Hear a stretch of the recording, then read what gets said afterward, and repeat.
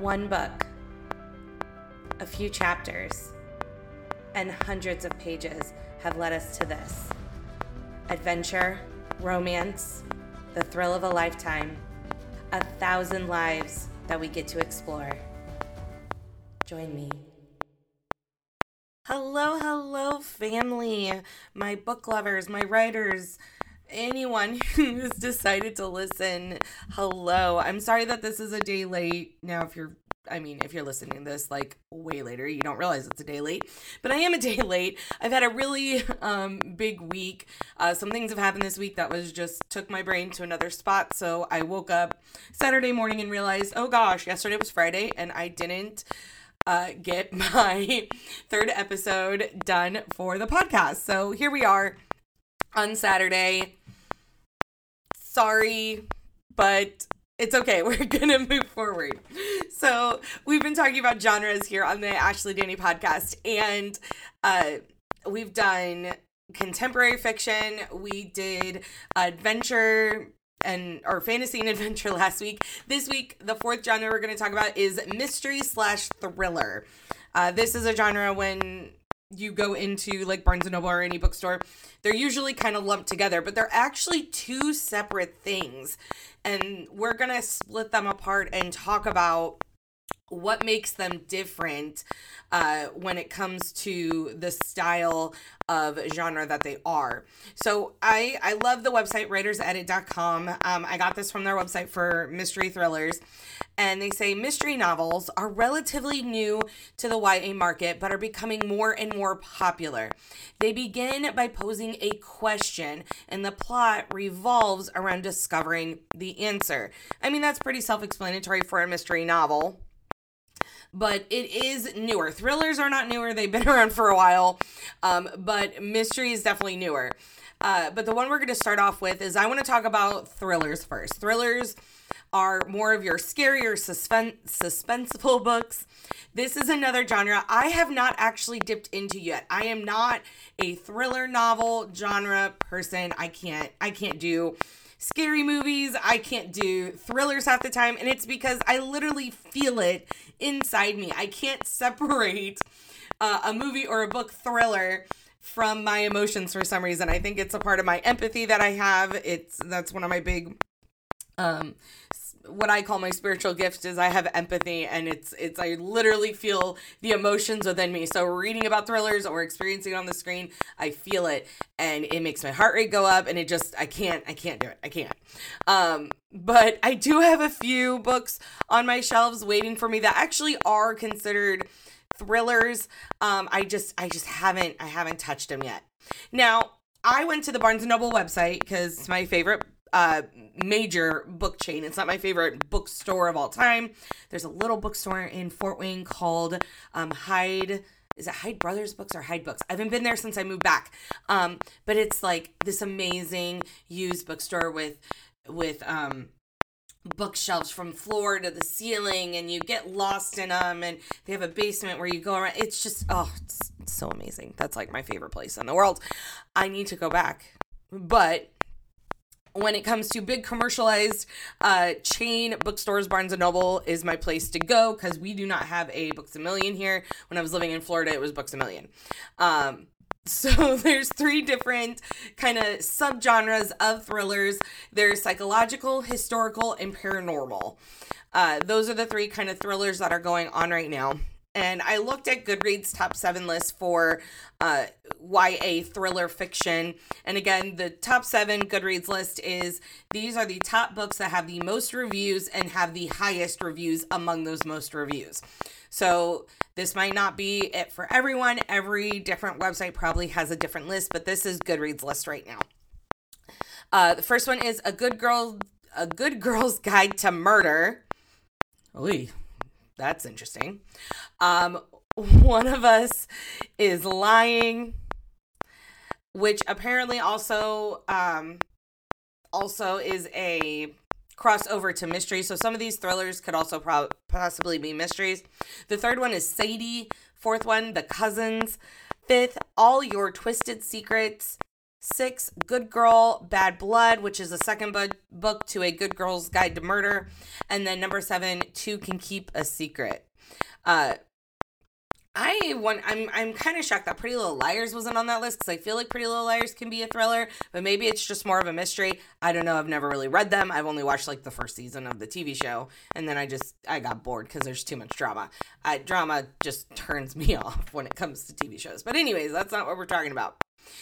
And normally after I give you a fiction list, I give you my top recommendations. Again, not really one for thrillers, so I don't have any recommendations. So we're gonna move on. The next section, of course, is mystery. Mystery is not a new genre, or blah, blah, blah, blah, blah, blah. Mystery. Oh my gosh, you know what I realized, guys? I realized that Writer's Edit says mystery novels are relatively new to YA, which is actually true, but it's not a new genre. YA or mystery is a big genre that I think I've always seen, but I think it's finally come into the YA world. We've seen it more, I think, in adult, and we see it in kids. Like, I'm sitting here thinking, I'm like, but there's a lot of different mysteries that I read when I was in elementary school. So I feel like my notes are now contradicting themselves, and I'm just noticing. So I don't know why Writer's Edit is telling us that mysteries is a newer one. Maybe they meant thriller and I typed it wrong. I'm gonna have to double check that. But anyways, we're gonna move on. I made a mistake. I'm sorry. I'm not perfect. Let's keep going. But for mystery, there is a writer and critic, Hillary, I'm going to say her last name wrong, Waugh, W-A-U-G-H. She has 6 rules for YA mystery that any mystery writer in the YA world should follow. Number 1, all clues are discovered by the detective must be made available to the reader. So if a detective is finding a clue, we need the reader to know about it. The detective should not know about a clue and reveal it all of a sudden later, like 10 chapters later at the end when they figure out the mystery, because mystery novels are supposed to be there for us as readers to follow along with the clues and try to figure out the mystery ourselves before we get to the end, or figure it out with the detective along the way. So if the detective or the writer hides clues and doesn't reveal them to us, it will be hard for us to follow along with what's going on. Rule number 2, the murderer must be introduced early, whether you know who the murderer is or the murder happens like right away. Most mystery novels, I feel like the murder happens within the first couple pages or within the first page, because then it's all about getting the detective involved and finding what's going on. Or maybe it's not a murder, maybe it's just literally the antagonist that has created the mystery is introduced right away. We might not know who it is, but we know that something has happened. We know that this person is there, and then we're trying to figure out who it is. Number 3, the crime must be significant. I feel like that's self-explanatory. 4, there must be detection. And what I mean by that is there has to be someone who is literally trying to figure out what is going on. There must be a detection. They must be searching for clues, searching for answers, etc. Rule number 5, the number of suspects must be known, and the murderer, or antagonist in this case, must be among them. So we can't just have a murder. We can't have like a pool of suspects and the murderer or the antagonist is not even a part of it. Now, that would be a really cool twist, is if the murderer or the antagonist is actually like the detective or the sidekick, and they're trying to blame it on somebody else. Mystery writers out there, because I am not a mystery writer, you may use that idea from me if you so desire. I am not claiming it. Anyone can use that. But yeah, that would be an interesting twist. I know it's not a part of the rules that Hillary has, but I feel like that would be a fun mystery. Like to not realize, like maybe the detectives, Sherlock Holmes has the doctor next to him. I can't think of his last name. But what if the detective's sidekick or pupil or whatever is the killer or the antagonist, and they're trying to impress their their mentor, the detective. I just came up with a great idea. Somebody take it and run with it. Anyways, last rule, the reader, as part of the game of fair play, has the right to expect that nothing will be included in the book that does not relate to or in some way bear on the puzzle. Pretty much, we're not hiding anything, is what we're saying. You should not be hiding anything if you are writing a mystery novel for your audience. So those are the 6 rules that a very well-known writer and critic in the mystery realm says you need to follow these rules if you're going to write mystery novels. I don't know if they follow it. There's not very many mystery books that I read. I did give you some recommendations, and I read both of them, and I think that it follows them, but we'll get to that list here in a second. Now, on top of the rules, there are actually a few different types of mysteries that you can find within the genre. So we have our rules, but then we have like our just kind of like thriller. Thriller has its the subgenres of paranormal, psychological, and historical. Mystery has the same thing. So mystery has 4 kind of subgenres of mystery. You got the amateur detective, the cozy mystery, the puzzle, and the private detective. So private detective in my mind would be like Sherlock Holmes. That's his job. That's what he does. He is a private detective. The amateur detective, I would say, would be like Nancy Drew, if you know who Nancy Drew is. That's what I would think. She's a teenager who's kind of stumbled into being a detective, so she's an amateur. The cozy detective, or the cozy mystery, I am not certain. Cozy mystery makes me think of like the Boxcar Children from when we were kids. So that's what I would probably think. If I'm wrong, or if someone else has a better example, please share with me in the comments, or message me on one of my Instagram, TikTok, whatever. Find me. And then the third is the puzzle. And the puzzle, I think, would be like Pretty Little Liars, because they're trying to figure out who A is. It's a huge puzzle, and they're trying to bring it all together. So we've had a lot of mysteries over the years in YA books. Well, maybe not many mysteries, but we have some big ones. And like I already said, Nancy Drew, the Hardy Boys are 2 big ones from like back in the day before I was even born. When I was a kid, Herculia Jones, I think she had a small series. I only have 2 of her books, but she was really good. And the Boxcar Children, that was more elementary, middle grade mysteries, was Herculia Jones and Boxcar Children. And then we have some new ones like Pretty Little Liars, I would consider a YA mystery. The Inheritance Games apparently is considered a YA mystery. Never read them, so I don't know. And then a newer one that I just found, and it's through Hyperion Books through Disney, which, hello, Disney, love it. It's called the Samantha Knox novels, and they are so good. Oh my gosh, I love them so much. The writer, Jenny Eldermook, Jenny Eldermook? Am I thinking of the right writer? Oh gosh. Yes, Jenny Eldermook. I should know this. Because I follow her. She writes these novels, and she has 2 out. I hope she's working on the 3rd one. They're just so good. And you could probably guess about some of my recommendations today. But those are just some of the mystery novels. If you have other mystery novels in the YA genre that you want to share, please put them in the comments below or message me and let me know. Now, the current YA mystery fiction for the Goodreads Top 7, some of these, again, are overlapping with thriller, which makes sense. Mystery and thriller can kind of go hand in hand if it's done correctly. So number 1 right now is One of Us is Lying, which was another thriller one. Number 2 is Truly Devious. 3, A Good Girl's Guide to Murder. 4, The Inheritance Games. 5, A Study in Charlotte, which is apparently a Sherlock Holmes book. So I'm a little intrigued now because she has the last name of Sherlock Holmes. Charlotte Sherlock maybe a female version of Sherlock Holmes. So I'm going to be looking that one up.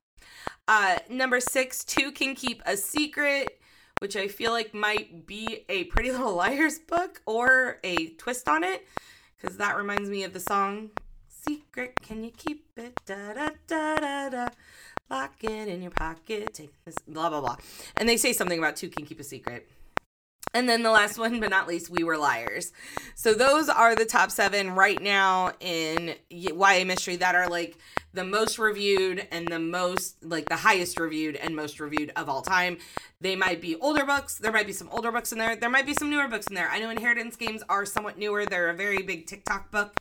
But some of these might have been around for a while, which is okay because in my opinion, literature is timeless and it doesn't matter when it was published. I think it is always good to read a new book from a different era.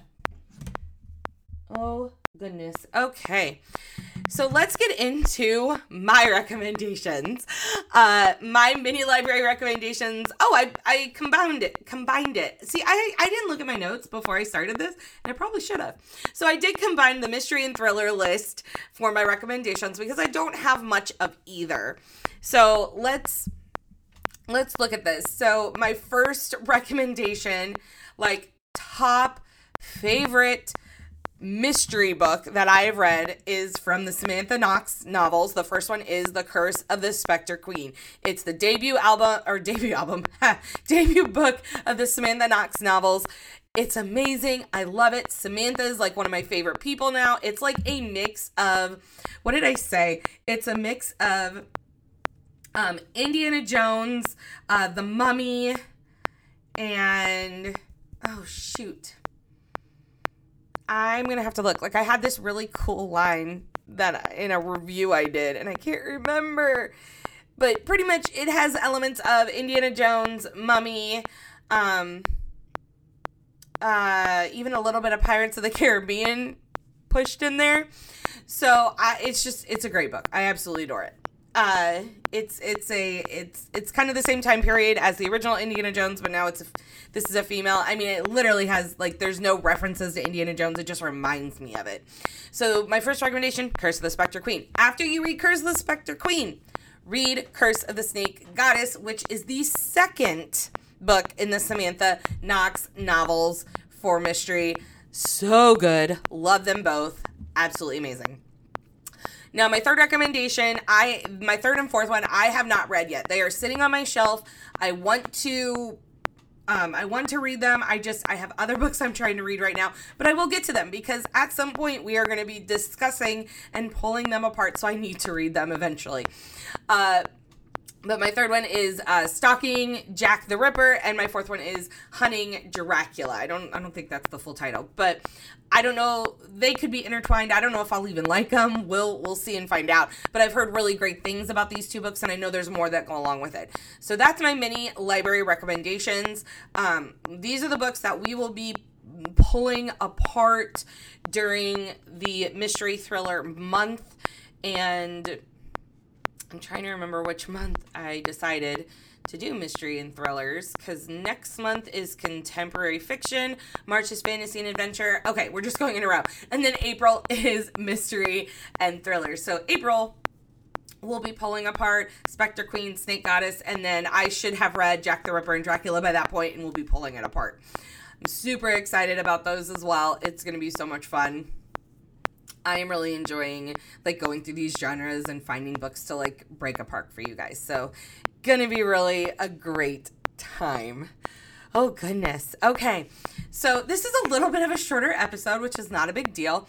But next week, we are going to be talking about elements of science fiction, and I'm really excited for science fiction. It's kind of like that fantasy and adventure.